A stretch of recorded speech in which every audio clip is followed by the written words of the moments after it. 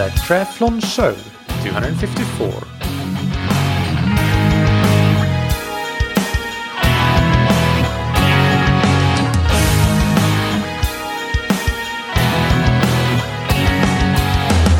Hey, what's up everybody, and welcome back to another episode of That Triathlon Show, the podcast presented by scientifictriathlon.com. I'm your host Michael, and on today's episode, I welcome back Phil Burt. Phil is a bike fitter and physiotherapist who has spent a long time with British Cycling and Team Sky, and this is his second interview on That Triathlon Show. In this episode, I sent out requests for listener questions on the Scientific Triathlon email newsletter and social media. So what we'll do today with Phil is just go through as many as possible of those questions. So thank you to all of you who sent in questions. There are many great questions, and we actually managed to cover most of them, even if some questions are kind of duplicates of each other, asking the same thing. But we did get to most of them, I think, and some were left because we were already running so long that, we just got too many questions. But either way, all your questions are very much appreciated. So we'll get right into the interview after thanking our sponsors, Precision Hydration, that you can find on precisionhydration.com. They make electrolyte products that you can match to your individual sweat sodium concentration, and you can do that by taking a free online sweat test on their website. You can get 15% off their electrolyte products with the promo code ThatTriathlonShow15. And thank you to Roka, that you can find on Roka.com. In recent years, Roka has moved from being just a wetsuit and triathlon gear manufacturer, focusing on things like wetsuits, tri-suits, and so on, to being a really heavy hitter in the eyewear category, so sunglasses and lately prescription glasses as well. So that's something that has been a big focus of the company recently, and they have made some amazing innovations in that category, including things like the Geeko anti-slip technology, the optics and the lightweightedness of their glasses, and even things like with the prescription glasses, the online vision test that you can take to renew your prescription. Personally, I love both the Aviator sunglasses and the Matador sunglasses and the Rory prescription glasses, which I also use. Check out Roka, whether you're looking for wetsuits or prescription glasses, and you can get a 20% discount with the code that you can get on roka.com/TTS. Without any further ado, let's get into the interview and the listener Q&A with bike fitter Phil Burt. So welcome back to That Triathlon Show, Phil. How are you doing? I'm very well, considering things have changed quite significantly since we last spoke. Yeah, a little better. Some things are maybe even worse. I don't know. The things are different, but also the same. It's an interesting world that we live in. But anyway, people are starting to race. At least there was the Ironman Estonia the last weekend by the time of this recording, and so on. So let's hope that things continue to, I guess, move in the right direction. Yeah. But can you give the listeners just a brief bio of yourself for those that may not have heard our previous interview? Yeah, sure. So my name's Phil Burt, and I was the head physio at the British Olympic cycling team and Team Sky for a number of years, and I was the head physio there. I became very interested in the ergonomics of cycling because they were so important to both injury and performance. And I suppose at the end, I almost became more of involved in what was famously called the Secret Squirrel Club at British Cycling. We're coming up with performance advantages in terms of skin suits and stuff. My job was mainly to work incredibly aggressive aero positions, sustainable and comfortable enough so they could stay in them for long enough at the end, amongst a load of other things, including we've done some really work I'm proud of in changing rules around cycling, around saddle tilt, making interventions to improve comfort in the design of cycle clothing and so on and so forth. And now I've 2 years ago, I left that and I've set up my own business where we not only do face-to-face bike fittings, we support and do that whole process for British Triathlon, among others. It's open to anybody, though. If somebody who just got a goal of starting to do a triathlon or an endurance event in cycling, they can come along. And the other half of it is we're hoping to bring better clothing and equipment solutions to the market. So we work with some pretty big brands like Specialized Physique, and we're also coming up with clothing ideas ourselves in close partnerships with people. So that's really great because it is an equipment-driven sport, and I imagine a lot of the questions we're going to face today, as per usual, quite unique to the cycling world, is that unlike some other sports, your equipment setup and your position can sometimes be crucial, not only to how well you do, but also your comfort and injury-free status. Yeah, definitely. And we'll have all the links to the previous episode we did on your website, Filbert Innovation, and so on in the show notes, of course, so people can find out more there. But let's crack on with the questions. There's a lot of them, so let's see how many we can get to. But This one is from Mario in the Netherlands, who writes, I'm curious to know Phil's opinion about the necessity for regular bike fits, for example, every year or so. What is the influence of doing a first bike fit and repeated bike fits on performance and injury prevention? Well, that's an absolutely excellent question. And I'm going to be a bit controversial to the bike fitting world and say that I think I'd said back in 2010, which is I believe not everybody needs a bike fit, which you might find strange for me to say. And therefore, if I say that, then I'd imagine the need for regular bike fits is really down on a personal level, and you wouldn't say everybody would need them. But the thing is, the human being is adaptable, and the bike is adjustable. So once you've got, I believe in a bike fit window, and the best way to just answer that is that if you had a good bike fit that's put you in your bike fit window for optimal performance, and whatever your goal is, different goals match mean that the bike fit's different, then year on year, unless you're changing or something's changed about you, then I don't think you need another bike fit. Maybe when you change bikes, you need a bike fit or change equipment. Or, as I mentioned then, if the goal changes, that might be, so if you decide, well, look, I'd like to be much more aero and I've dropped my front end by 30 mil, but now seem to have some other issues at the back end, then that might necessitate a revisit to a bike fit. But I think all things being equal, if your goal's the same, you're the same, nothing's changed about you or the bike, then I don't think there's any need for it. It's not like an MOT. Of course, people can go back and get that. I just don't know how much value it would add if nothing else has changed. All right, great. And next one, Dan in the UK writes, in terms of a TT bike fit, would you agree with the narrow is the new low notion in terms of aerodynamics? Ooh, that's a really good one. Yes. I'm going to sit on the fence again here. Narrow is better for some people, but not others. In my experience of my wind tunnel work with the Olympic team, Team Sky, is that it is incredibly individual.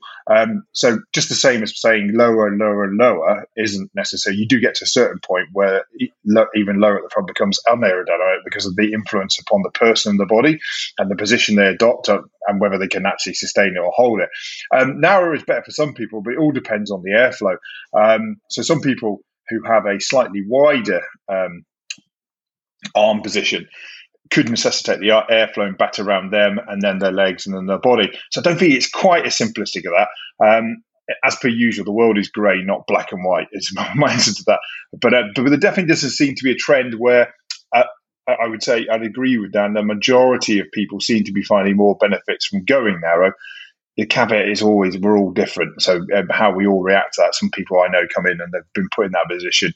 And whilst it might be aero for the 30 seconds they hold it in the wind tunnel, they can't actually sustain it or hold it due to differences about them. Latissimus dorsi, or your lat length, for example, is a real key functional flexibility element in holding one of those positions because you have to bring your arms so close in, and therefore your shoulder flexibility might need to be very good to hoover up all the benefits that that position would offer. Okay, so that also answers another question by Dan here. If it is, any tips on getting narrow without compromising power, breathing, or stability, especially for triathletes who need to run off the bike? So you're saying that latissimus dorsi and shoulder flexibility are kind of some main things there that needs to be on point for that to be a possibility. Absolutely. So your thoracic spine mobility, so your foam roller work through there, your neck extension ability. But yeah, the shoulder mobility, what I find when I see triathletes who maybe come from the swimming background first of all, and then come into triathlon, they often have to work on their lat flexibility quite a lot because it hinders them in terms of getting into an effective position on the bike. Because it generally makes it harder for them to bring the arms narrower, or indeed, into what I love is the 90-90 position, shoulder elbow. So yeah, I think it's once again comes down to this: are you the problem, or is the position the problem? And if the position is good, and you think that's what I want to do, and this is the thing with top athletes, they have to then move themselves towards that. Someone who's maybe not got the time to do that, they might say, "Well, I'll bring the position towards me." Yeah, makes sense. Next question. Petri from Finland writes, when you're fitting the bike by yourself, so doing like home bike fitting, in what order should you optimize the fit? Should you optimize for power, comfort, surface area / aerodynamics, anything else in which order of priority, I think is what he's asking. Oh, I like his take on this because that's my way of looking at bike fit. 3 pillars of fit: aerodynamics, power, and then comfort, sustainability. I think if you're at home, it comes down to the goal. So if he wants to go and win Olympic gold in the pursuit, I doubt he'd be doing his bike fit on his own if he was doing that, though. It would be all about aerodynamics and power, and you prioritize those two. But at home, I imagine most people doing that at home want to enjoy the cycling and whatever goal they're going after, be it long endurance rides, competing in a triathlon successfully. And I think I prioritize comfort and sustainability. And the key one on that, if you ask me, in triathlon, is making sure that you can produce a good ride on the bike without compromising your run afterwards. And I think something about keeping the hip a little bit open, but be it through the front end being slightly higher than it might be on a very low aggressive time trial bike, or manipulating crank length to a lower length. That's key for me. And being able to get up and over the bottom bracket and pedal hard. So for me, it's comfort, sustainability, power, aero in that order when you're at home. Aero is very, very hard to do on your own at home as well. It's with any objectivity, Yeah, perfect. Next one, Christian in Germany, one of my coach athletes actually asks about cleats. Cleats are probably the number one fitting point that is readily adjustable by the rider and have to be adjusted by the rider quite often, for example, when buying new shoes. What are your suggestions for procedures and general guidelines? That's a really good question. Okay, so first and foremost, you should always, if you go for a bike fit, they should always look at your cleat position, advise it, and get it in an optimal place. Whilst you got the tools and kit that are there to help measure that and its effect on your cycling. But so I think there's two different things there. Setting up a new cleat position is slightly different to transferring one. So if I can adjust the transferring one, once you've got it set up well and you're happy with it, my always advice is if you can, always have 2 pairs of shoes. And when you set up a new pair of cleats, just put it on the new shoe. I used to do that with my athletes because basically if something goes wrong in that transfer position and you're sensitive to it, at least you got the old setup to go back to and to reference to. There's nothing worse than meeting somebody who says, I used to be really happy with my cleat setup. I've taken them off. It's gone. I've got these new ones, And alternatively, if you can't afford new shoes, which not everyone can, make sure you draw around where your cleats were, on the bottom of the shoe. So you can, and if you change into the same cleats, that should be fairly easy to replicate. Setting up your own cleat position that's where you might need, if you're struggling, you might need some objective help for a bike fit or something. But generally, I think trial and error, just getting on there, making sure that you're comfortable, that you think you can produce the power that you want to, you're happy with it, we always forget we always have these high and fancy tech measuring systems, but the human being is the sensitive, multi-sensory computer that measures how it feels. So I would rule, it's cleat setup, go for comfort and what feels right and trust your instinct because it's probably going to be right. All right. And the second part of his question is around the praying mantis position. I heard and read mixed recommendations regarding a high hands with angled extensions position, ranging from it is super comfortable to it is really not that aero if you ride it in changing winds and or at speeds lower than 40 kilometers per hour. What are your recommendations regarding the praying mantis position?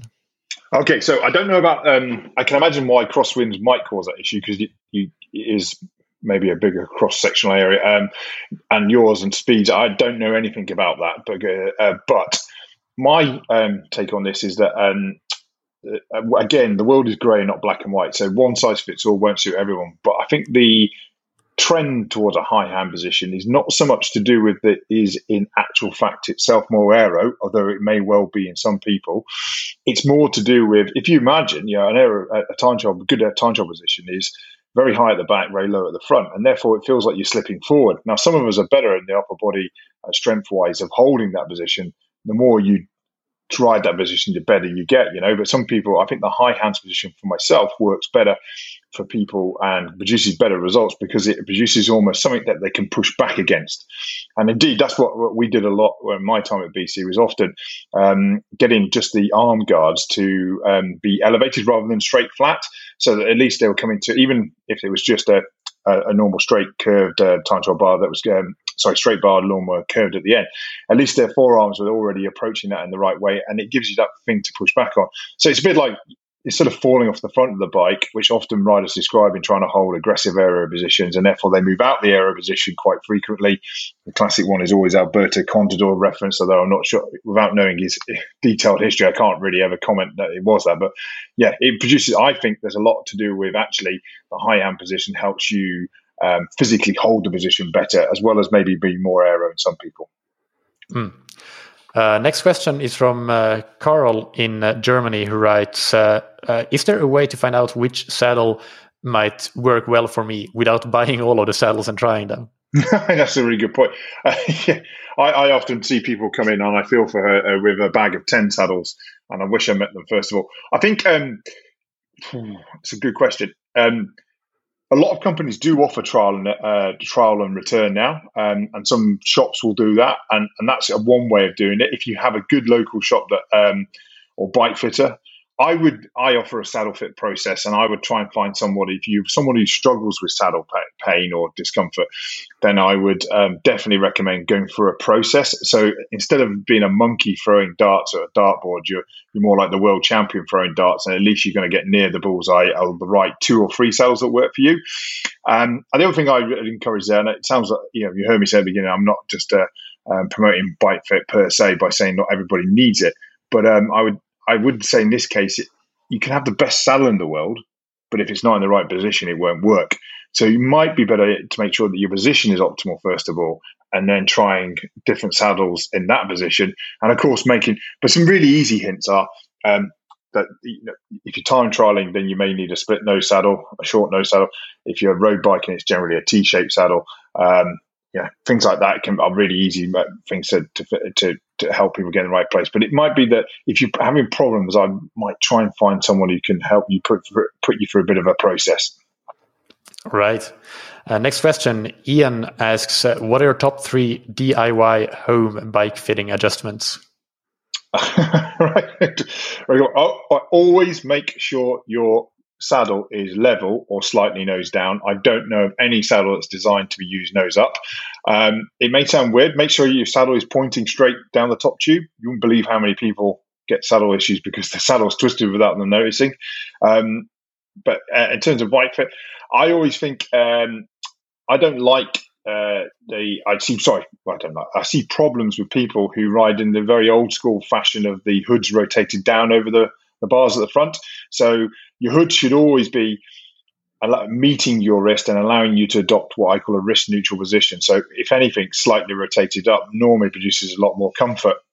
My real top tip is you wouldn't believe how double bar taping really improves your comfort on the bars, because it's not to do with the bar tape just absorbing more vibration, but it increases the diameter of lots of bars, which basically makes your grip more effective and therefore increase comfort. If you're more often than not, the most common pattern I see is most people sit too low and too far back. My theory on that is that we're all really good at sitting in the modern world, but we're not necessarily brilliant at riding bikes. But it's more counterintuitive for people to put the saddle height up and forward. Of course, giving advice out like this is sometimes has to be caveated with we don't know you, but it might be worth trying sometimes rather than the backwards and downwards and further into more problems that way. I know they would be and the last one is always consider tire width if comfort is an issue for you on the bike, especially low back pain if the jolts in the road cause you a problem. The trend towards the more wider tires that people are seeing now, even if it's just for training, you can have a higher rolling resistance while you're training, on a nice comfortable bike, and then convert to your speed bike with a narrow tire when you go to it. But you cannot believe the difference that tire width makes to overall cycling comfort, no matter what your position. That's a really good point, and or many excellent points there. Next one, related to something you just mentioned around saddle height, bringing it up and forward a bit. Josephine in Germany asks, is there something like an optimal saddle height, and can it be objectively measured? She mentions that she's heard some people say things like as high as possible without any movement or rotation of the pelvis. What's your take on this? I guess that we can rephrase the question, like if you try to experiment on your own with your saddle height, how do you know when it's at the right point? Yeah, absolutely.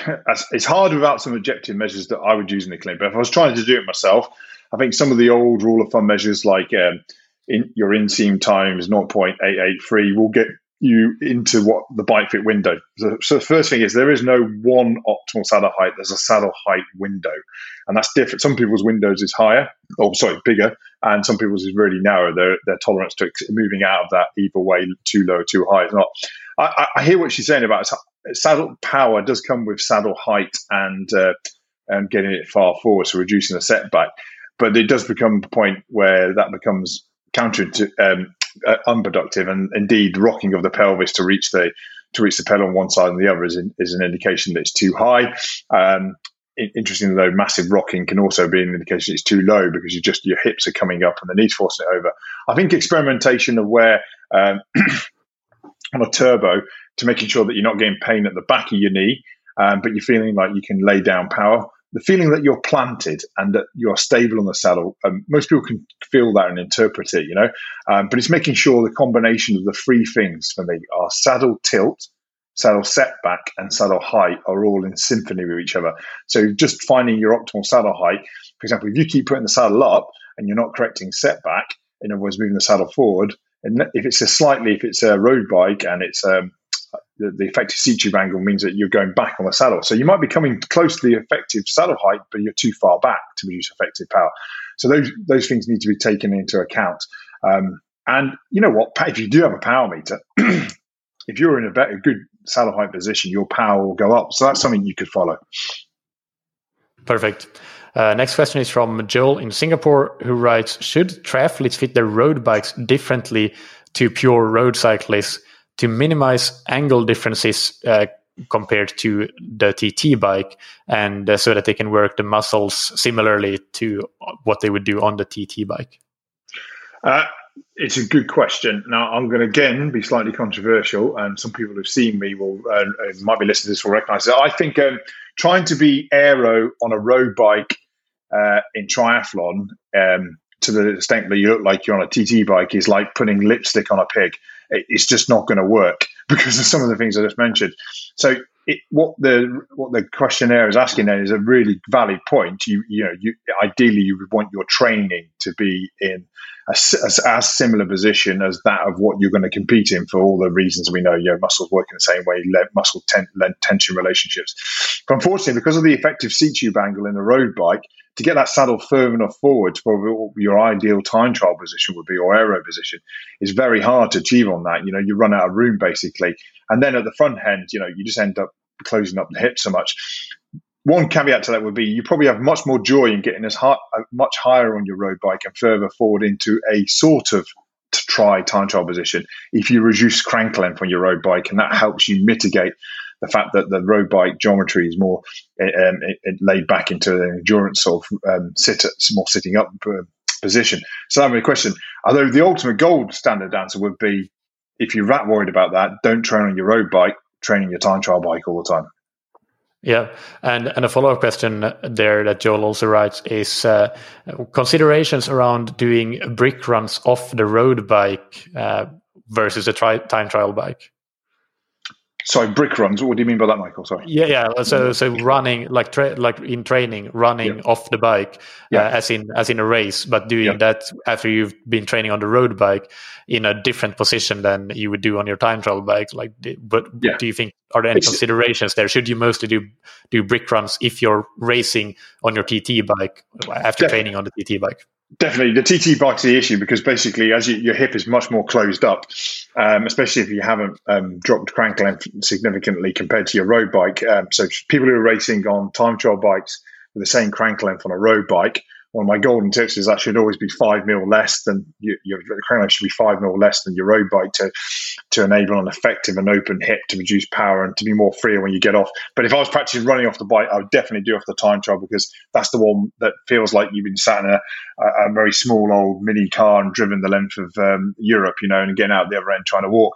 And so it's just, we don't use our hip flexors in cycling so much. It's more there in your hip is stuck in a range for such a long time that as you get off the bike, the hip, one part of the hip flexor, the psoas, attaches to the bottom 3 lumbar vertebrae and therefore pulls it into extension. And that's that stiffness you feel as you get off the bike. There's some people take, it's a few minutes until they feel like they're free in their hips and pelvis to run properly.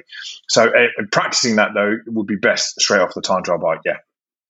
Yeah, no, I would totally agree with that. The next one is not a question, actually. It's just, it's Bento in Brazil writes, I want to thank Phil for his advice, which was the right saddle is one of the best investments in aerodynamics, or something to that effect. He had a bike fit and had trouble keeping the aero position for long rides, then changed the saddle to another one, and now he can keep the aero position on long rides without any discomfort. So, that's from the previous episode. So just a thank you.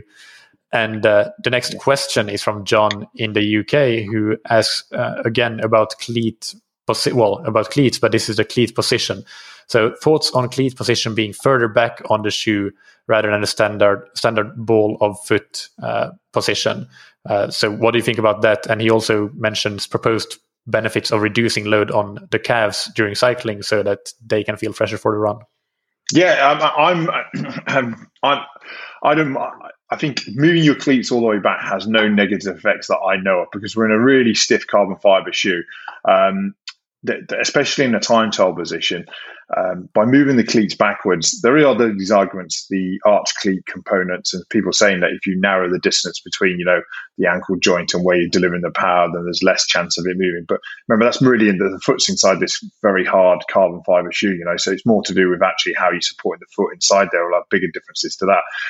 But I like moving the cleats backwards because of what it does to the position of the knee over the foot.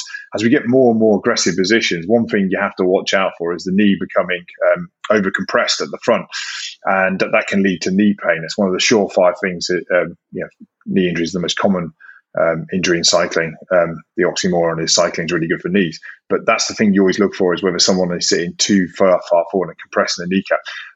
So one thing I like to do with my athletes, if you're going for ultra aggressive position, is just move that cleat all the way back. I've never seen any negative effects of that, and I would agree, although I have no evidence for it. I believe there's some research out there. It probably would decrease total calf loading.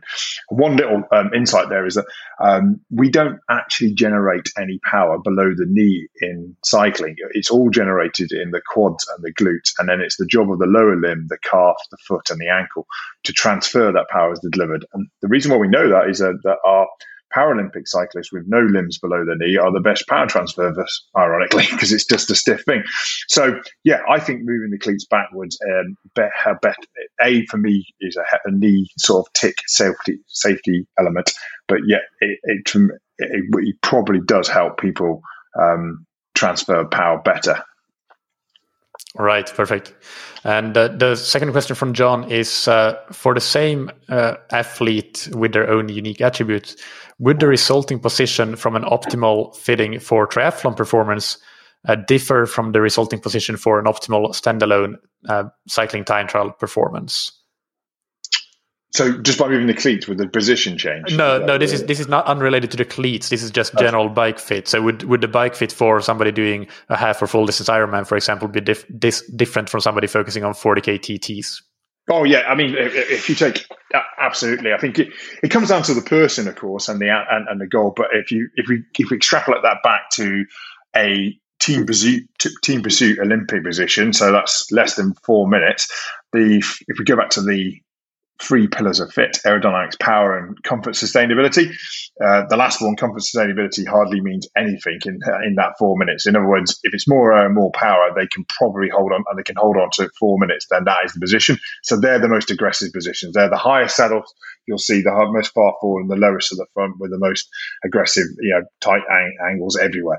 I think as you come back off that, the sustainability and comfort issue becomes more important because of the distance increasing, and therefore staying in the most aero silhouette starts to graduate backwards and upwards, because you have to, not many people can hold those aggressive positions for that long. I have seen some people hold amazingly aggressive positions for 40k time trials, but by the time you get to half Ironman and Ironman, it really is. It has to be. It's that balance there where, if you go super aero, you'll probably get through the first checkpoint fastest, but by the last one, you won't. Most people will be moving around so much and ineffective and uncomfortable and not putting effective power down. So it's getting that balance right. So yes, I agree with him. I think those positions are different. What about if you're going for like a 100-mile TT, which I think is getting more popular, versus an Ironman? So essentially, the distance is very similar. So the difference is that you don't need to run after that 100-mile TT versus the Ironman bike. Would there be any significant differences between those two optimal bike fits? My one, yes, in that you could, because you haven't got the run afterwards, you wouldn't be so concerned about the hip maybe being tight. But my take on that is that I would still want an optimal hip position for power production. In other words, for that 100k time trial, I think we'd start with the back end and get you as high and as far forward as possible, so that you're using the biggest, strongest muscle in your body, the glute, as well as the quad, as much as possible.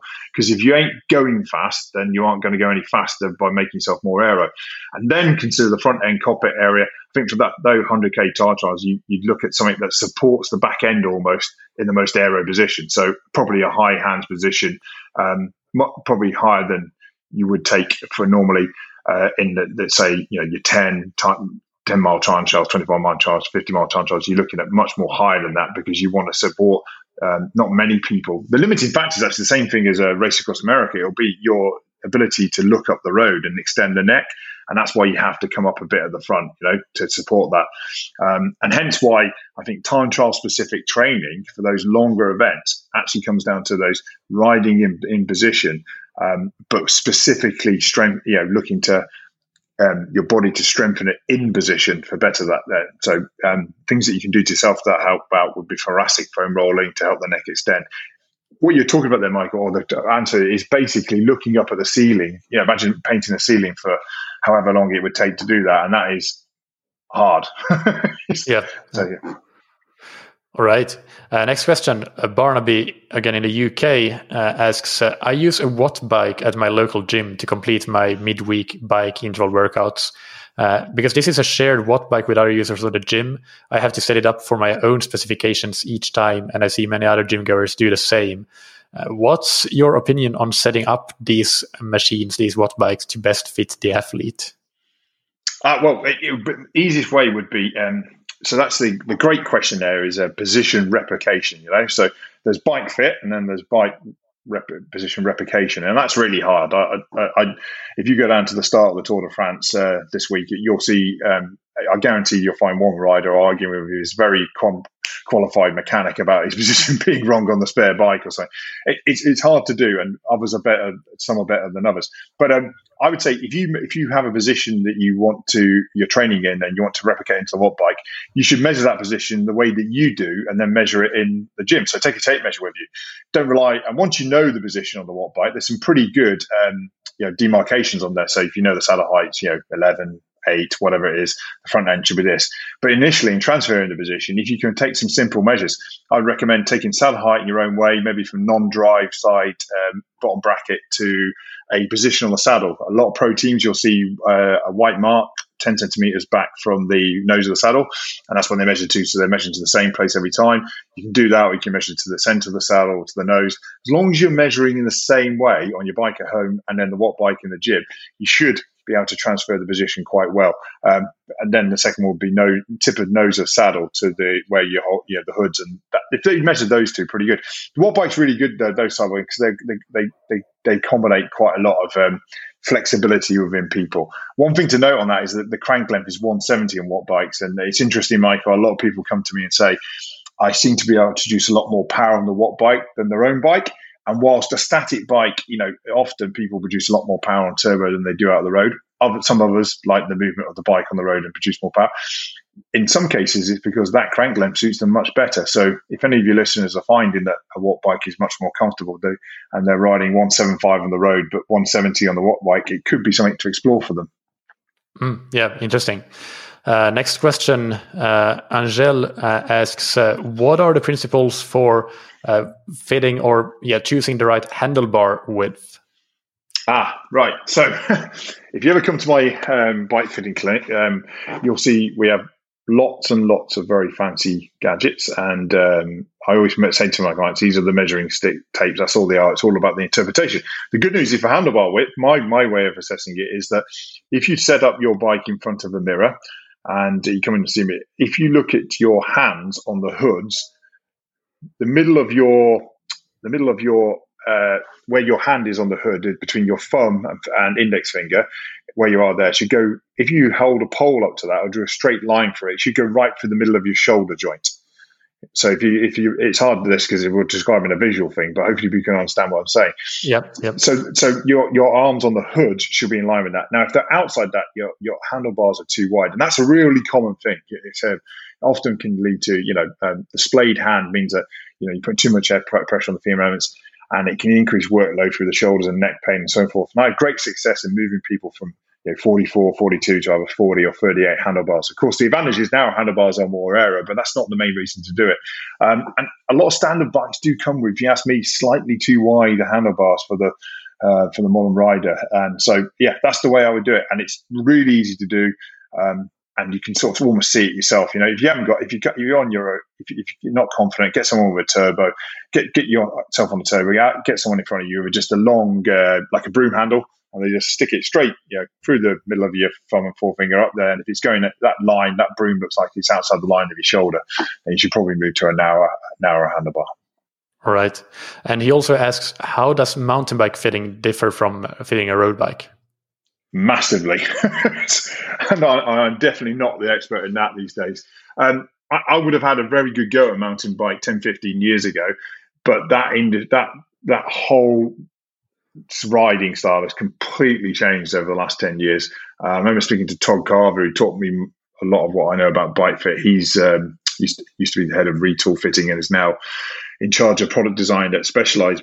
And from a mountain bike background in Colorado, and the whole thing where the mountain bike stems are shortened up massively, dropper post, all this means that mountain bike fit is a different game. So it's very different to road biking.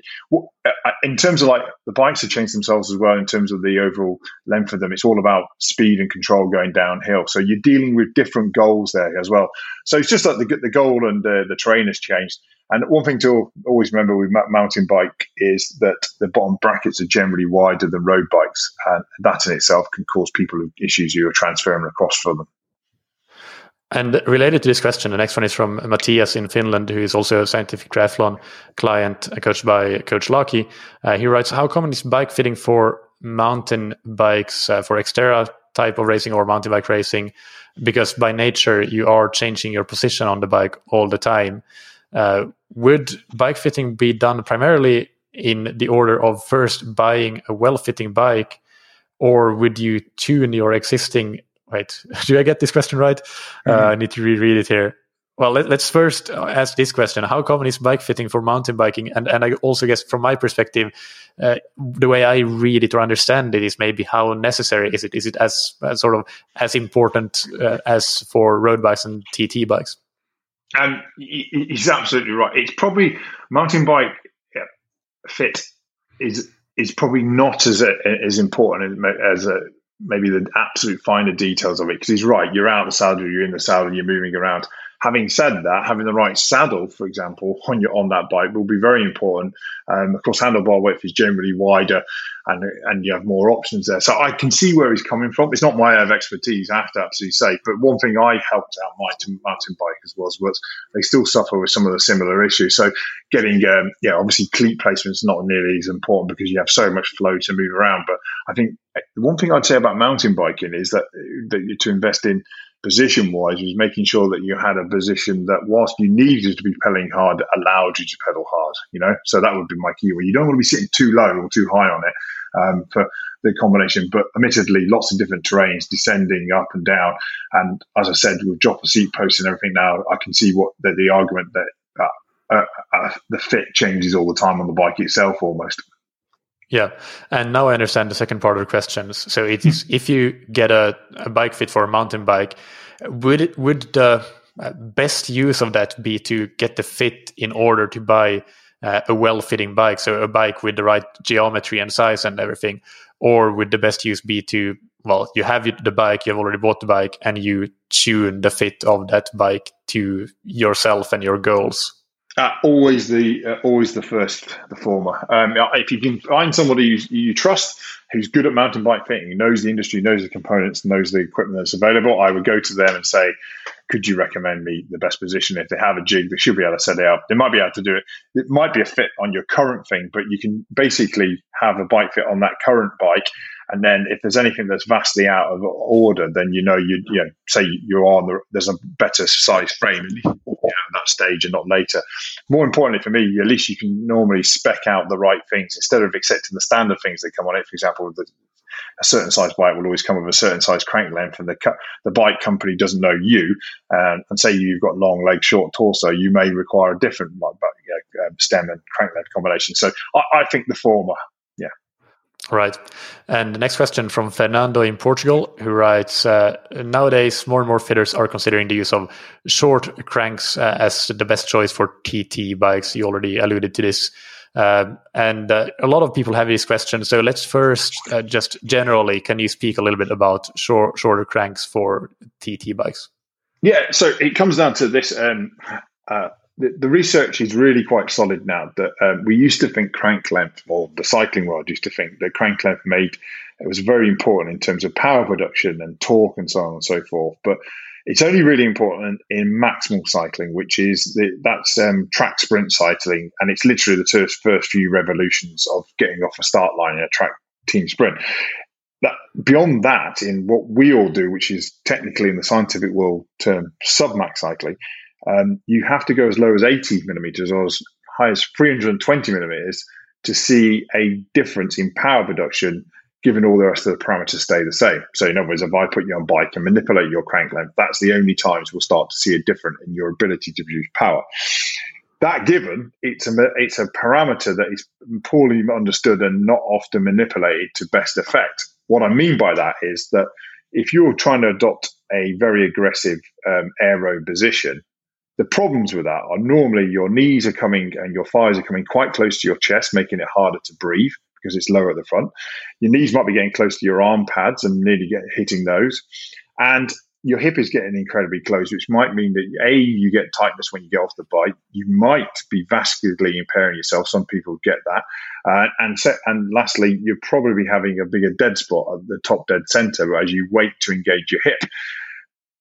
And also it tightens up your back as the hip's so close. So given that, if we know crank length makes little difference to power reduction, all it does is change your gearing. In other words, if I had you on a bike right now, Michael, in your time trial position, and it's on a jig, and I drop the crank length by 5 mil, of course, if you stay in the same gear, your cadence will go up. But all you do is you correct for that. So really, crank length is part of your gearing system and can be manipulated with great success to help you become more stable, comfortable, and powerful on the bike. And it's as simple as that. Perfect. And you already answered the specific question that Fernando had, which was about the study supporting this option. And you mentioned there that it is well supported now that between 80 millimeters and 320, you don't really change power production. So that's all good. The next one, let me see here. If you're using a road bike with clip-on aero bars, this is Christian from Croatia. You're using a road bike with clip-on aero bars for middle distance triathlon. What is the best approach to fitting? Should you optimize for aero position, for a TT position, or for road bike position, or find something in between that is acceptable for sort of both ends? Yes, so I think we had a very similar question earlier, and I'll reference I think putting clip-on bars on a road bike is a little bit like putting lipstick on a pig. It's hard to make it.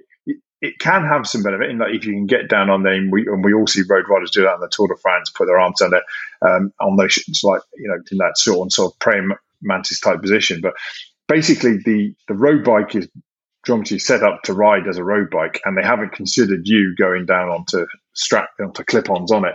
So it's always a compromise. And as I mentioned earlier, you can, if you want to do it, you can do it. And if you did it, I would recommend, going back to our previous question, I would manipulate crank length down, because the road bike definitely will close your hip up, because unlike a time trial bike, which would either have a very steep or an inline seat post, the road bike seat post angle is around about 73, 74 degrees on most bikes, and therefore will close up your hip even more. In other words, it's pinching it together. So I think you can put clip-ons on. It's always a compromise, as long as you accept that and know that that's fine, and you think, oh, well, I'd like to be down there on my road bike and have that. What I would say is, to make that better, I would drop your crank length and then move your saddle and make sure your saddle's as high and far forward as you can, so you can drop onto those bars. But as always, it's a bit like saying, what is the best position for riding on the flat, going up a hill and going downhill? Well, there are 3 different positions. If you're down a downhill race, I would say you're up in one position. If you're going uphill all day, Everesting, it's a different position. And that's the same with that, where you can't have your cake and eat it, sort of thing. Perfect. And you already answered the next question, which was from Kate in the US, who asks, should you adjust your bike fit if you now have clip-on aero bars on your road bike? So that's done.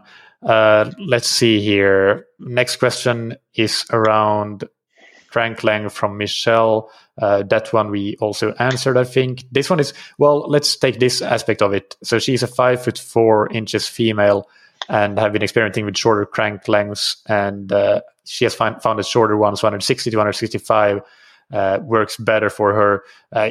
So let's take it from this perspective. Is height of the person also a thing to consider when it comes to crank length? Definitely. So she's 5'4", is relatively short in the world, and that's great.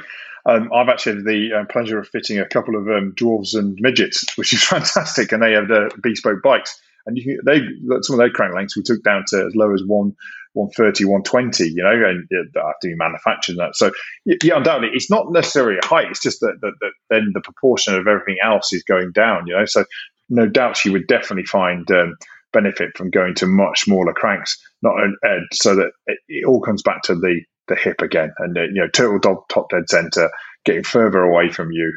And therefore you've got more open hip, and that opens up the potential of developing your position. So yeah, height is just one other measure of why that would happen. But smaller people are on smaller bikes and therefore need smaller cranks. Absolutely. And here is my question, follow up on this actually. So through all the bike fits that you do, what do you find if you make recommendations to change crank lengths? What tends to be the average crank length that you recommend that would be the best for the average rider, and maybe separate for males and females who are different heights? But would it? Yeah, do you have an idea of how much? That's a hard question to answer, but a good question to answer because it puts me on the spot. I come at it in 3 different ways. First of all, relatively, remember road bike position and time trial bike, there should be a 5 mil difference in those. If you've got them both right, if you've got one right, the road bike, your road time trial position should be at least 5 mil shorter, because those positions are different. The second way is that I think given the evidence, I don't think the bike manufacturers have caught up with how to optimally spec their bikes. So what you generally find is, I don't know if you agree with this, Michael, but anything above a 56 is coming with a 175 crank normally. You're 7.5, 59. Yeah. 20. The middle one's coming in with 172.5, low is 160. It's rare to see a 165 or anything other than a 49-inch, very small. Yeah, 170 for the small ones. I think you said 160. So I think that all, in my opinion, and it is just my opinion, but based on what you asked me, what I see, I continually shift people down to lower cranks to optimize what they're trying to do on the bike, which is the same as what all your listeners are trying to do, which is trying to get an optimum position. It may have different goals, but comfort, sustainability, aero, but that ultimately, and manipulating crank length down, I can tell you from my personal experience, both at the very top of Olympic and professional cycling, and then even with ordinary people now, we've been doing this over 2.5 years. It has an even bigger effect on the mere mortals of us trying to achieve these things, because we normally have lifestyles outside of being an athlete that compromise our athletic abilities, and opening it up, decreasing crank length makes it easier to do the job we're doing. So I think what you'll see is a shift changed in the next 5 to 10 years, where crank lengths will start to come. Some companies are already doing it, letting you spec what crank length you want, not you having to replace it at your own cost, but a certain size bike. And I think you'll see the people change it to achieve to suit the goals that people are trying to achieve. And if you could choose how much shorter it would be, Would it be 5 millimeters shorter or 10 millimeters shorter? Yeah, good question, Mike. Right. On the spot thinking here. I'm going to use myself as an experiment. I ride 170 now. I've got a bit of a knackered hip on the right side from my previous sporting history. But I think everyone should go 5 mil down. So if you're on 175, I think going to 170 will not affect your performance in any way, shape, or form. The question with that is, once you go down that much, so if everyone goes down 5 mil, is you need to make sure you hoover up the benefits of that by changing your position, if that makes, yeah? So basically, if you wanted to go faster, if you just want comfort, stay in the same position. It's comfortable, drop your crank length, it's more comfortable. But when you drop the crank length, remember, when we drop it 5 mils, then you need to put your saddle height up by the same amount, because bottom dead center, assuming your saddle height's perfect or optimal, all of a sudden bottom dead center of the pedal comes 5 mil closer. We want to maintain your saddle height if it's good, because that's what produces power. What we let go away is the top dead center, because that makes it easier for your hip to move. The advantage there then is, if you do manipulate crank length, I would say that nudging your saddle further forward, maybe nose down, means that you can get up and above the bottom bracket and maybe improve reach. You know, I change crank length for some people, and it changes they think they're on the wrong bike. They just can't get close enough to the handlebars because the crank length forces them to sit further back on the bike. So it can demonstratively increase the comfort of the front end as well by enabling you to put your saddle in the right place. The reach function is something that is really miscommonly understood. Is that a lot of people come in and say to me, I think I'm on the wrong size bike, and it turns out they're just sitting far too far back. Now, when you move that up and forward, they feel great. Often what you have to do then is change the crank length, though, because the hip's getting a bit too closed at the top as they come over to that. But their reach feels much, much better straight away. And what we do is the icing on the cake and the final stroke of that is just manipulating the crank length to make sure that it's long-term comfortable for them. All right, perfect. That's a brilliant answer. Next question from Everett in the United States, who writes, my bike fitter and I agreed to start slow and not be too aggressive with the position in terms of aerodynamics. I feel very comfortable now and would like to try lowering my position for next season. Are there any general tips or recommendations for how much to change the stems or change the stem height, remove some spacers? What are the signs that I might be ready for a more aggressive position? Sure. So it's a really good approach, and I applaud him for it, and his coach is advising him really well there. I'm a definite proponent of evolution, not revolution. And in my bike fit process, we'll often not, if you change everything at once, you won't know what's going on. And that's good general advice around the whole bike fit area. For this specific case, I would say, I think it's all dependent how sensitive you are to changes. So if you're somebody who, if 5 millimeter change in saddle height or front end or anything, you put your bike back together at the other end of a plane trip, and if one thing's out and you're really sensitive to it, I would go in 5 mil steps. But normally most people can accept 10 mils as a change. And my really good question he asked there is how do you know you're comfortable? If you're comfortable now, you're not having problems, aches or pains that continue off the bike, and you can sustain yourself, then that's fine. You're probably ready for a change. When you make the change, make the 10 mil change, but then give yourself time to adjust to it. In other words, don't go out and do the longest ride you've ever done in the new position. Break yourself into it. And the next time you're ready to change again is when you're really comfortable, things seem settled, you're fine with the position, and you're not getting off the bike with pains that last into the next day. Of course, if anybody rides 100 miles, I always say this, that it hurts. You expect to have a little bit of aches and pains. It's whether they last for days and days after that. That's not what I would call useful pain, So I think 10 mil changes, like I said, for most people, if you think you're sensitive and you know yourself to be maybe what I describe as a micro adjuster, I think 5 mils might be the way to go forward. So small check changes. Remember, the body will always adapt. When we're younger, we used to adapt much better. As we accumulate injury, stiffness, inflexibility through our lives, most have become a bit less adaptable. If you drive a desk all week during the week for your job, then your lumbar pelvic flexibility is going to be much less than somebody who may have a more active job as well. So those sort of things come into it as well. All right. Next one. Anna in Austria writes, what's your opinion about oval chain rings? I have the impression that they help me on the TT bike, but the studies don't seem to be conclusive. And she's absolutely right. They're not. Apart from the studies done by the oval ring chain companies, which of course will always support them. It's a good question that we're often asked. I don't think there's any. My again slightly controversial answer to this is there's no free lunch. A circle is a circle. So the oval ring argument is, if I'm right, that you're more in an extension phase, so you can produce more power when you're pushing down. And the counter to that, though, is you're more in the recovery phase as well. So it takes longer to get back around.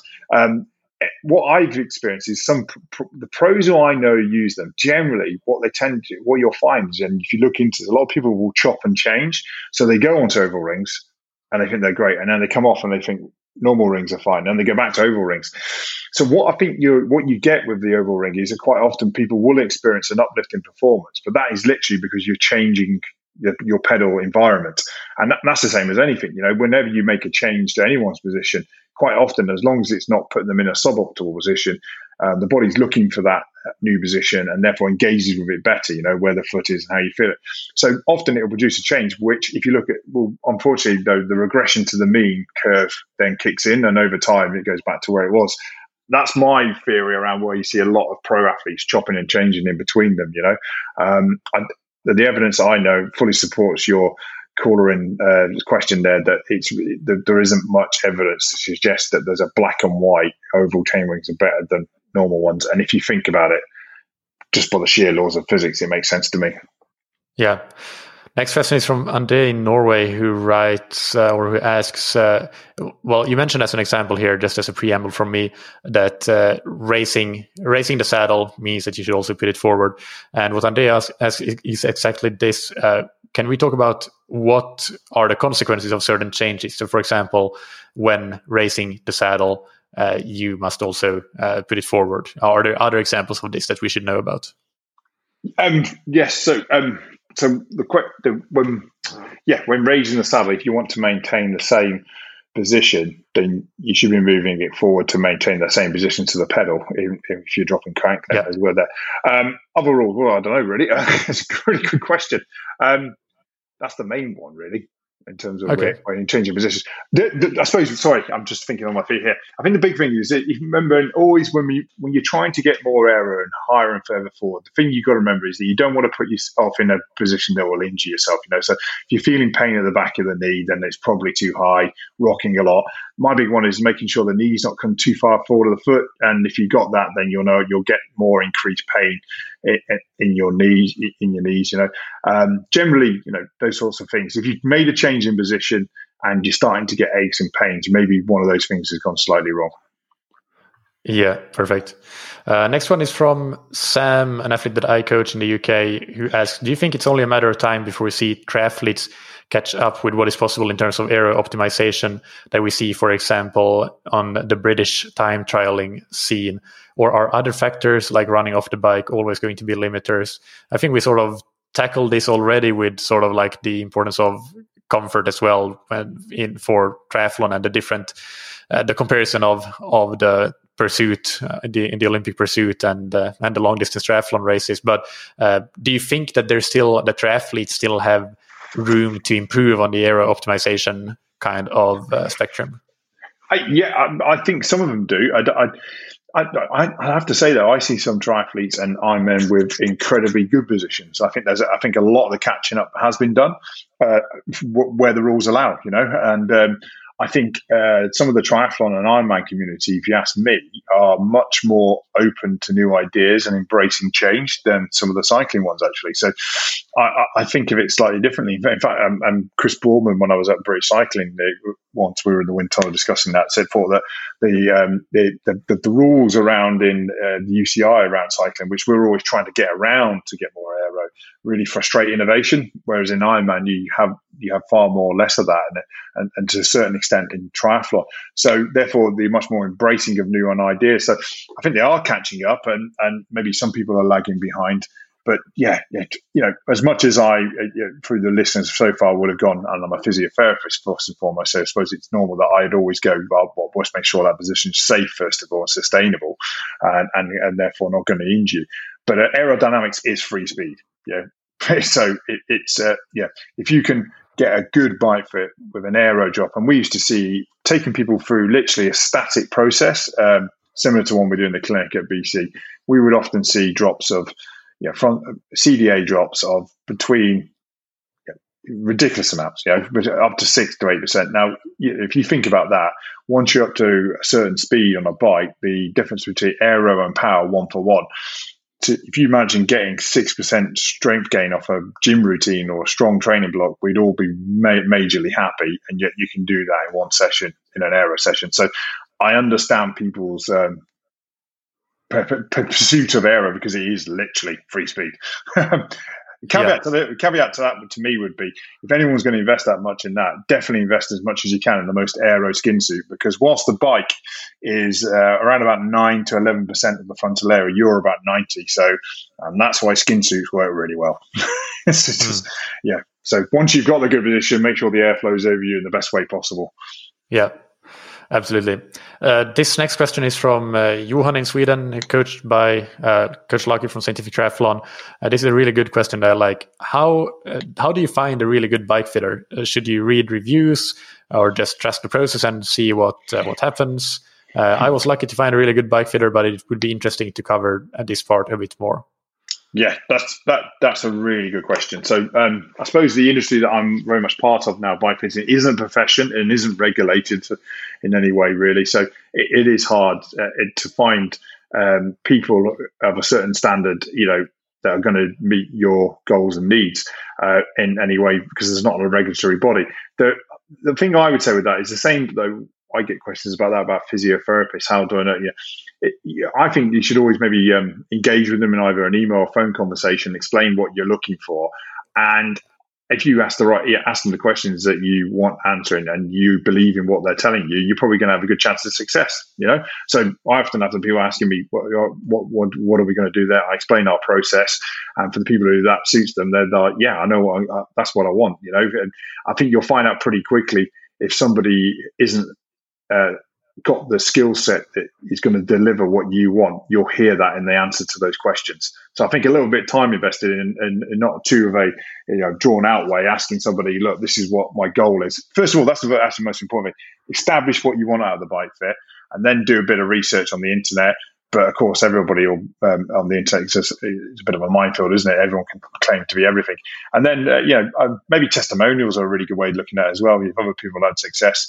But it is a really good question, because unfortunately this body isn't regulated. For example, the kit I use is Retool, fantastic kit if you ask me, but one Retool fit is nowhere the same as the other, as somebody else's, because it's very hard to regulate how they do that. That's the trouble that the systems like Retool and stuff have, is that whilst they used to have a university that train people up, how do you know what that person's doing in their day-to-day fitting practice?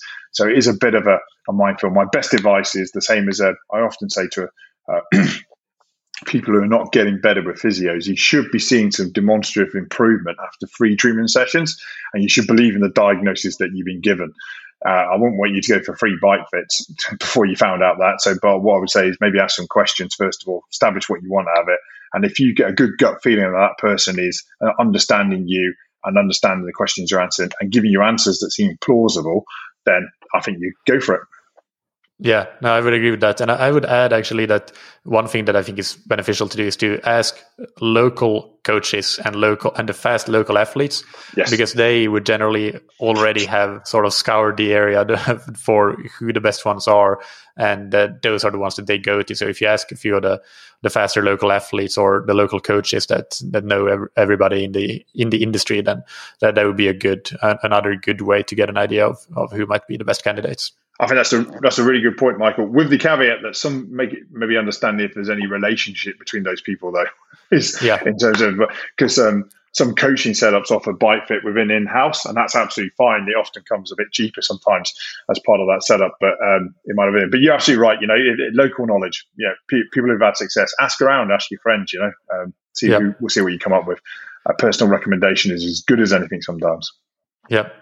All right. A question from Michael in the UK. When changing a position to become more aero, is it better to make incremental changes over time or make one big? Well, I think we already answered that. Evolution over revolution, right? Yes, it's evolution for me, because if you change it massively, you might have a really good position, but you just can't hold it. You might be able to, but there's some risk attached to that. So yeah, evolution from my mind is better.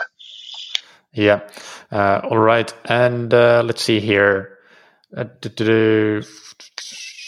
Okay, so this one is good. Jan from Calgary in Canada asks, short of booking a bike fit at the same time, what are the key sizing criteria when buying a bike?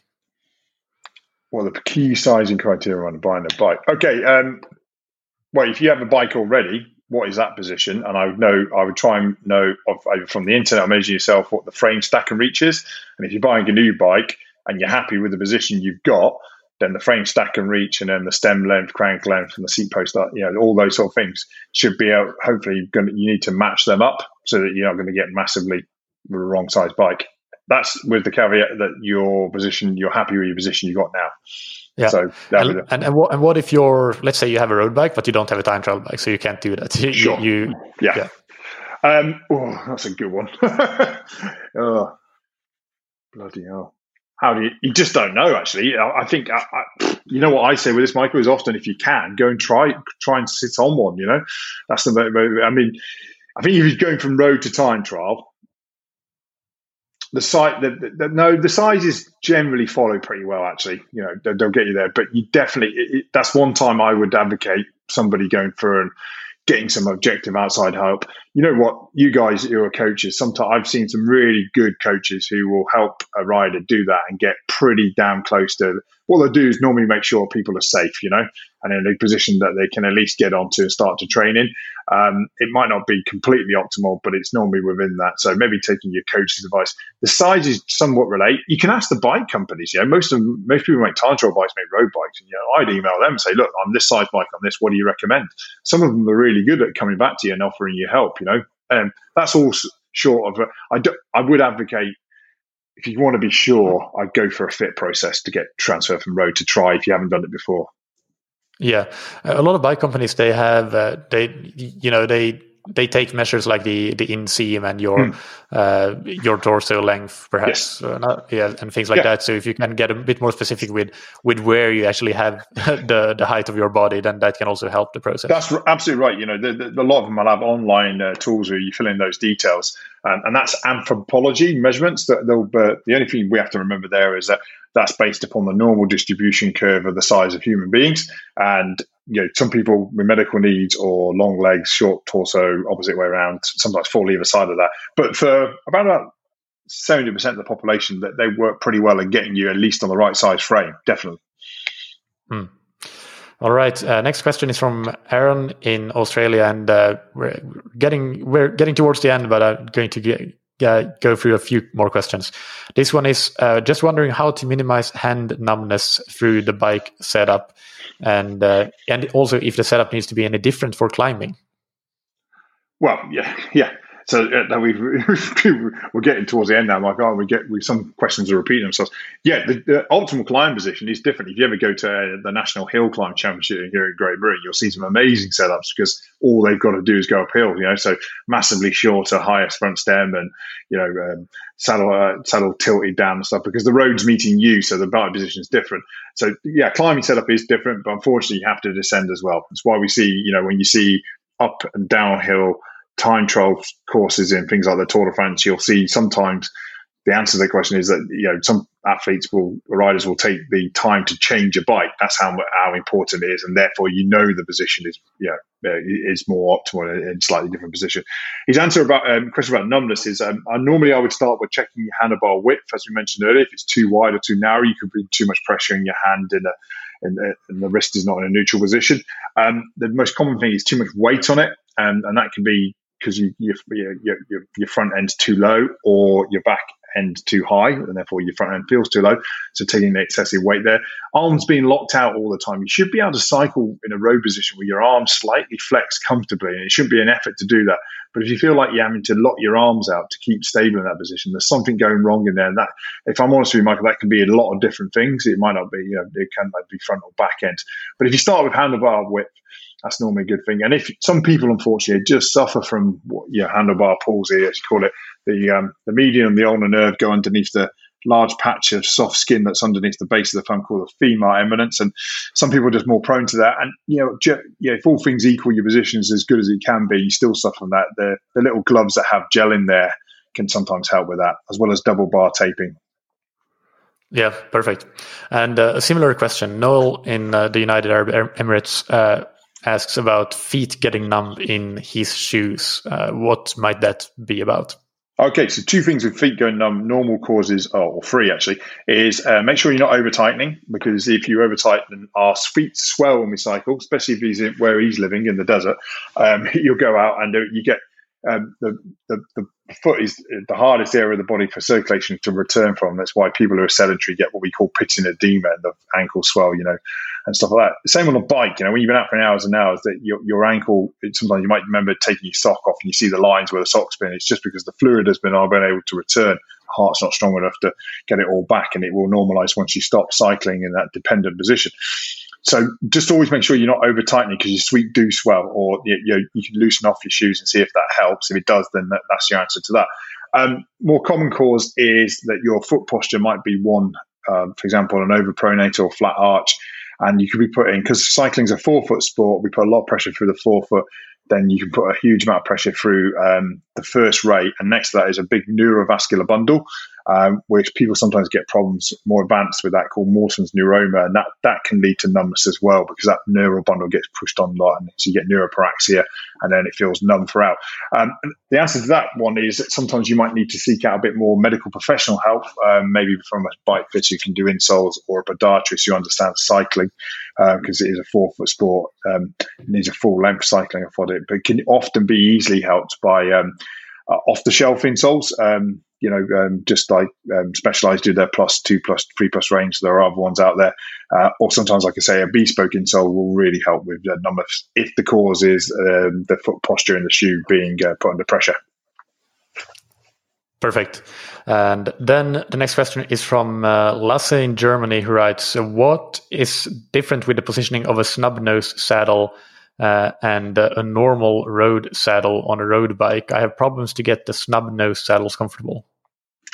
Yeah, so great change in the last sort of 5-6 years with the short nose saddles coming into play. And most of them say, referencing where we were with standard saddles, a Physique Arione is about 30 centimeters long and a lot and what like that. And now the short nose ones have come in to great good effect, actually. So not a lot of them will say, okay, if that's your position there, you should be setting the nose of the saddle 2 centimeters back, for example.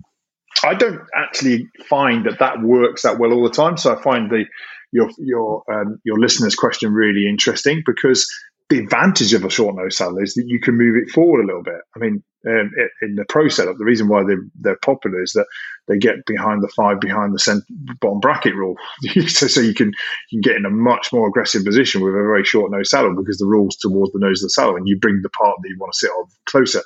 But I think for a lot of people, the advantage of a short nose saddle is that you're getting the sit bone support of a traditional T-shaped road saddle, but it's getting out of the way much quicker, and the flare's quicker, and the nose gets there, so they don't have to get better leg clearance, more pelvic tilt, and they're easier to sit on if you're not really done loads of cycling for years and years, because quite a long saddle, it's great for different positions, riding on the river, climbing up the hill in a more rotated back position. But if you're a bit more novice and you're not expert about weights, just that you have to work that out. So short nose saddles work well there. I would say it is to do it. The manufacturer guidelines are normally pretty good to start with, but once you've got it on there, put it on the turbo, and I would say make small adjustments to see how that feels. Literally 5 mil forward on the rail and a little bit nose down will often really, really make a big difference. And one thing you should look out for, what your reader might be suffering with, is the trend towards, I don't know if you've found this, Michael, but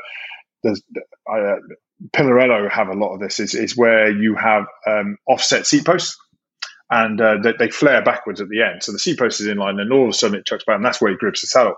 Problem with the short nose saddles is because of the short nose that you run out of rail to bring them to the most effective setback. So a lot of those will be sitting at minus 90 to 100 mils, which is quite far back, So maybe that's the issue. Is that if you've got an offset seat post, maybe you can't get the short nose saddle far forward. So what you have to do then is look for an inline seat post where the clamp's in line with the seat tube, and it means you can optimize your saddle position for best for you. All right. Let me see here to see what questions we haven't answered yet. Crank length we have. Cleat position we have. Okay, this one is interesting. From Christoph in Austria. What are the changing best practice trends compared to what fitters did a couple of years ago, or maybe 5 years or a decade ago? are there any trends that stick out to you? Aerodynamic, did you say, or just bike fitting? No, just in general, bike fitting in general. Okay, that's hard for me to answer because I'm myself. But I think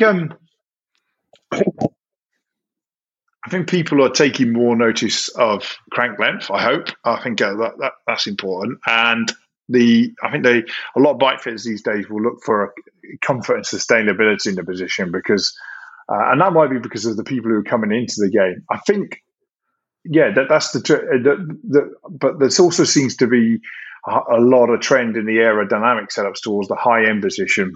I don't think all people understand that completely, as I said, sometimes in that there's not a one size fits all. And one criticism of my industry would be that sometimes there is a bit of a one size fits all approach. So there's a little bit of sheep herd mentality towards, that seems to be working for everyone else, so go that way.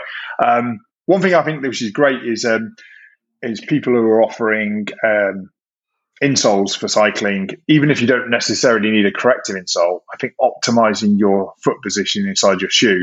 One thing I know is that if you get an insole made for you cycling, people always really, really enjoy that because it's a static foot sport. So it's almost like skiing. In fact, the only podiatrist I've really, really found who understood cycling really, really well, and he's brilliant, was that he went in the ski industry first of all because that's a forefoot sport as well. So capturing the foot really, really does make a big difference to bike fit. And I think a lot more bike fitters are incorporating foot comfort overall into their overall bike thing, rather than jumping in there thinking, you've got foot pain because your position's wrong. Do you actually need a bit of a better thing there? And alongside that, a lot of them now have a lot more knowledge about what are the better shoes for certain people, because we all have different feet and some of those feet fit better than others into that. And when it becomes a static sport, then your shoe choice becomes a lot more crucial. All right, great. 3 more questions, and we can keep them pretty short. The first one is from Jose in Portugal, who asks about how can we... I'm going to shorten it a little bit, but let's say you go to 3 different bike fitters to get a bike fit, and then you can get slightly different results, or maybe even a lot different results. So the question is, how can we understand what our best position is if we don't have a common result among different bike fitters, which is quite interesting to hear. It is. Yeah, it is. It's a really good question. In fact, I was part of a journalistic article a few years ago where a journalist went around secretly to, I think it was 5 or 6 different bike fitters in the UK, and it was quite interesting that they found the results were very similar, and there were slight differences. But what they found were the reasons for why they ended up in the position were given as very different. So that's interesting. It's a good question, and one that is really hard to answer. Is like, your optimal. One thing I'd say is your optimal position is different every day in some people, because it depends. At the end of a hard week, sat at your desk, slaving over the computer, your best optimal bike position may be completely different to when you've had 4 weeks on holiday, just cycling, in Europe, enjoying on training camp. You'd probably be a lot more, optimal at the end of that and aggressive and can take up a better position. So, and I never like to criticize any other bike fitter's position because I don't know what happened on that day. I don't know what condition the person was in, what information they gave to the bike fitter. But at the same time, I sympathise with him because I think there can be very, very different results from different people. All I can really comment on is my process is very holistic, and we spend a lot of time talking to people at the beginning, and then a physical examination of the person, and then the examination of the position as it is now, and then I come up with a plan. And one of my mantras is I don't change anyone's position, you change it. In other words, if you agree with what I'm telling you and you think it's going to work, we will change it, but we're not doing it unless the case there. So I think what the problem often comes with maybe is the lack of involvement in the person in the middle of the process, the rider, which is the important thing in the process. And I'll tell you one thing, Michael, nearly all my bike fits, in fact, all 3 yesterday when I was in the clinic, I knew the person told me the answer. They told me the problem and the answer in the consultation in the beginning. And so I think listening is the really important thing in bike fitting, and maybe the one thing that can maybe improve around those things. He's absolutely right, you guy, though, because Retool has its what you call normative ranges. And each of these systems, if bike fitters are using systems and they're relying upon the system to tell them the bike fit, then you will come up with different positions, because I think that they generally agree, but they're ever so slightly different normative ranges. If your bike fit is pushing you into that number constantly, and that's one journalist who came to see me at the time was saying that she was telling the bike fit, this is getting more and more uncomfortable, but the numbers were going greener and greener, so he was happy. And she criticised that, in the press.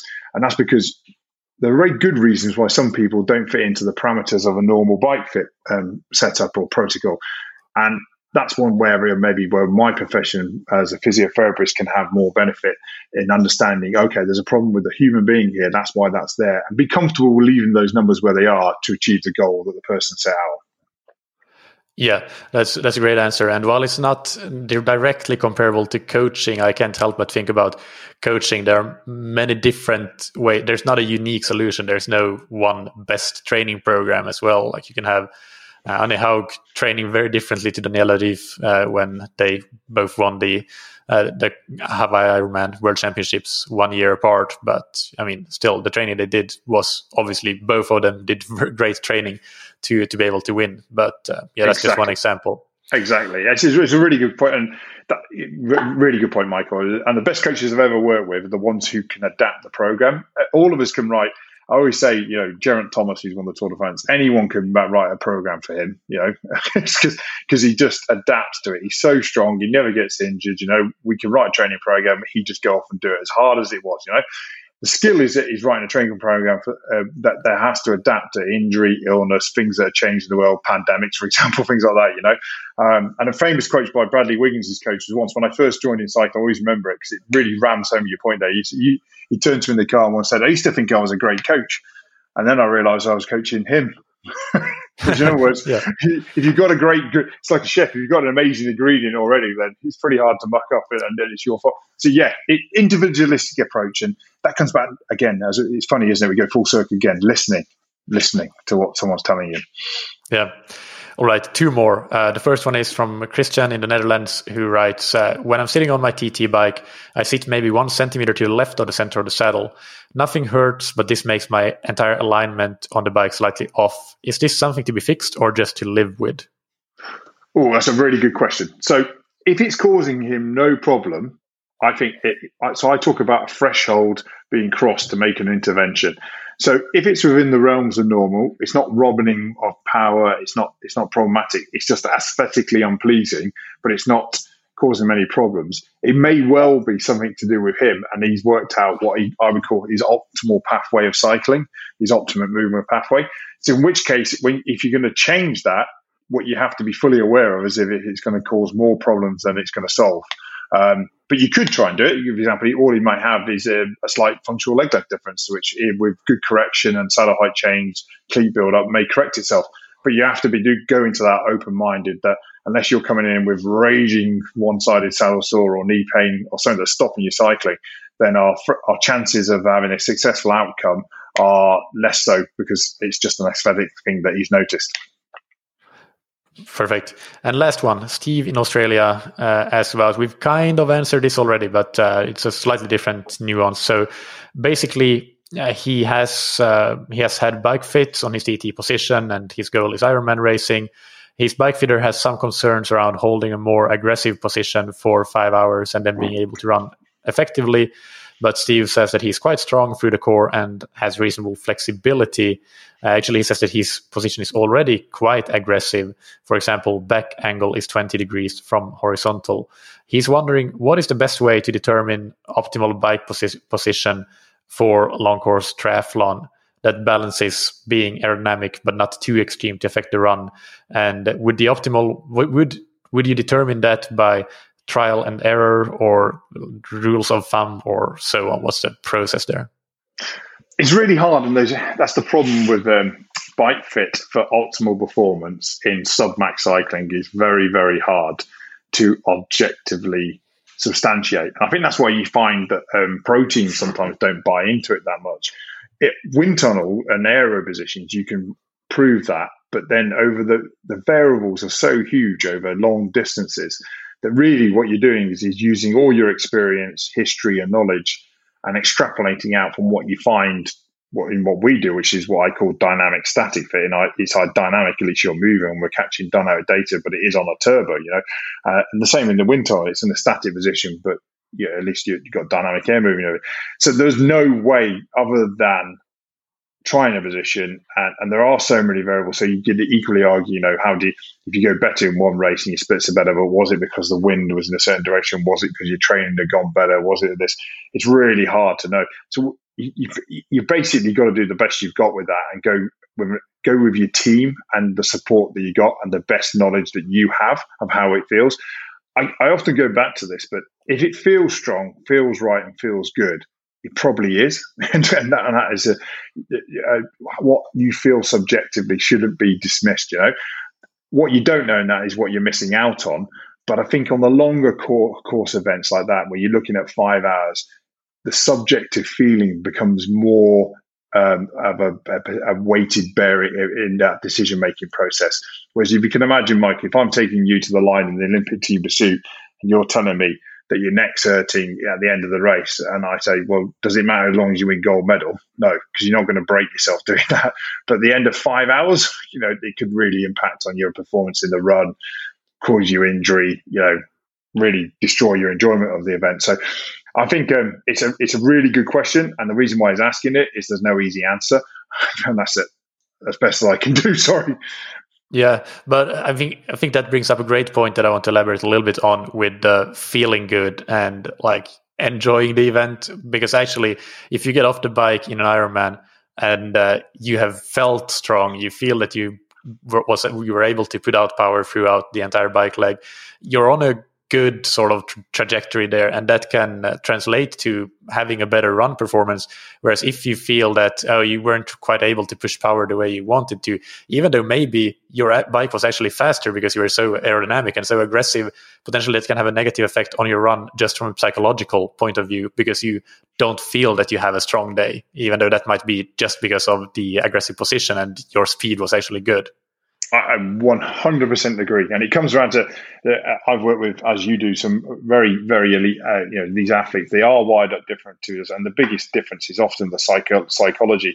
And I couldn't agree more. It just built pound. It's brick upon brick upon brick of pain in that event at 5 hours. I'm definitely. It's a really good point. I never really thought about it, but a psychologically healthy position on the bike to come off. I'd probably sacrifice 5-10 watts, to say that if you can get off the bike feeling fresher and into the run, which is the event that will win or lose you an Ironman, surely that's worth it. You're absolutely right. It's all balancing it out, isn't it? Horses for courses, isn't it? Getting that balance between. And why I find that the sport's so interesting is that you've got to be good enough for all three events, and it's just spending your bucks where they're going to have the biggest impact for you. So I agree with you though. Too aggressive aero position, I've never seen it. There's not many people, you may correct me, you get off the bike knackered at the front of the race in an incredibly aggressive aero position, but then go on to win. So I think it's the balance, isn't it, the key, just the same as in training. Yeah.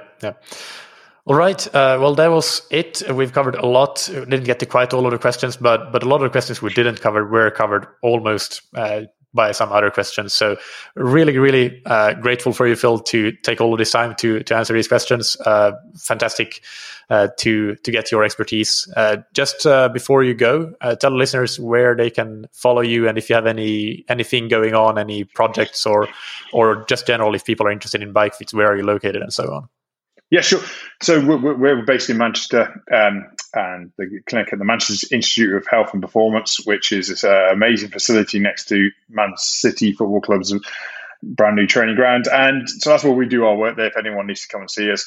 The website's there, philbertinnovation.co.uk. Something that's going really well is the YouTube channel, and we'll be bringing new videos to that soon. So you can go there for free tips, help and advice. And yeah, we've got quite a few projects going on, some of which I can't really talk about yet, but there's some stuff, there's some equipment coming that you'll see in the next year or two in the clothing and the what you wear sort of apparel world that will really, I'm really excited about what it's going to do for triathlon and Ironman training and road cycling as well. Cool. And you mentioned at the beginning doing some online bike fits as well. Can you talk a little bit about that? Who might that be for? Yeah, because that's a good point. So we pivoted obviously during the pandemic. We were closed quite rightly for safety measures for the 12 weeks, but there was in the UK and I'm sure the rest of the world an absolute boom in cycling. So and many people doing indoor stuff. So we had lots of inquiries of people who were having problems and wanted to have some advice. So we offer a remote bike fitting process during that, and we had quite a lot of international inquiries.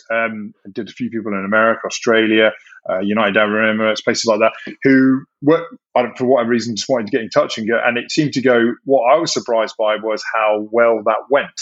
I would always say that a face-to-face process might be the best, but they seem to really get a lot of benefit out of it. So we're thinking about maybe pivoting that and offering that as a service all the time now, but for people who are obviously geographically located, maybe in a place where you can't do it. Where we did it was just like you send in a summary of what your goal is, what you think your issue is or your problem, what you want to get out of it. 3 videos, front, side, and back, and basically a static picture of your bike. And then basically I review all that, and then we jump on a half-hour phone call. And there's hoovers up all those large gains that can be made. So if there's some wildly out there, people might want some confidence and a bit of hand holding. You're making some changes that they know need to be made, but haven't got maybe a handy local resource to help them guide that in that way. So crank length being one of them, for example. What would you jump to if you did do? And it can make a big difference to them without actually seeing them in person. So yeah, if anyone out there is listening to this and wants to get in touch about that, just drop us an email. Perfect. Yeah. And actually I can see myself, I could maybe benefit from that because I have a great bike fitter, but 2.5 hours away from where I live. And I also need to rent a car for that because I don't own a car. So it's basically an entire day field trip. So I have been bike fitted there, but if I want to do some adjustments to my simple adjustments to my bike, perhaps that would be something that I would even be interested in. So that's I think an example just for people that if your local bike fitter that you prefer to go to is quite far away, then maybe that's an alternative. That's an excellent example. Yeah. Well, thank you so much, Phil. It was great to talk to you, and hope we can talk again at some other point in the future. Absolute pleasure, Michael. Always my pleasure, and hope everyone's well and stays safe and well out there. I hope that you enjoyed that episode. I thoroughly enjoyed talking to Phil, as always. And thank you once again to all of you listeners for all the great questions that came in. Quick tip, if for episodes like this in the future, probably the best way to make sure that these questions get into consideration is through email when I send out an email to the email newsletter. So sign up for the newsletter, which you can do on scientifictriathlon.com. And then when we have episodes like this in the future, you'll get to know for sure. And there's no chance you'll miss that. And you'll get your chance to ask questions for whoever guest we may be doing listener Q&A like this with. And actually, I really enjoyed this format. It's obviously a new episode format that we haven't done a lot of before. So I would really appreciate getting feedback. What did you think? Is this something you would like to see more of? For example, having like really good swimming coaches on to talk about triathlon swimming, or really good running coaches to talk about triathlon running and doing Q&As around those specific topics, or any topic really. There are tons of options there. So yeah, if you enjoyed this and would like to see this for other topics than bike fitting, then please email me and let me know. And also let me know if you have any preferred topics that you would like to see, or even guest requests for such a Q&A. As always, you can find the show notes for this episode on scientifictriathlon.com, and I'll link to the previous episode with Phil, which was episode 232, and of course to his website and social media, where you can find what he's doing with Philbert Innovation. We'll be back on Thursday with another Q&A episode, and then on Monday an interview / episode to be determined, not known at the moment of this recording. So just subscribe to the podcast so that you don't miss it. I'm sure that it will be something good. If you're looking for training plans or coaching services, scientifictriathlon.com is where I recommend you go if you want to improve your triathlon performance. We try to make sure that our services and products are of the highest possible quality. I think that you will not be disappointed if you go down that road. Big thanks to our sponsors, Precision Hydration, that you can find on precisionhydration.com. Go and take their free online sweat test to get a personalized hydration strategy for your training and racing, and get 15% off your order with the promo code ThatTriathlonShow15. And thank you to Roka that you can find on Roka.com. Check out their wetsuits, tri-suits, swimskins, goggles, high-performance eyewear, and prescription glasses and sunglasses, and get 20% off your order with the promo code that you can get on Roka.com/TTS. Thank you, as always, for listening. Keep training smart and keep loving triathlon.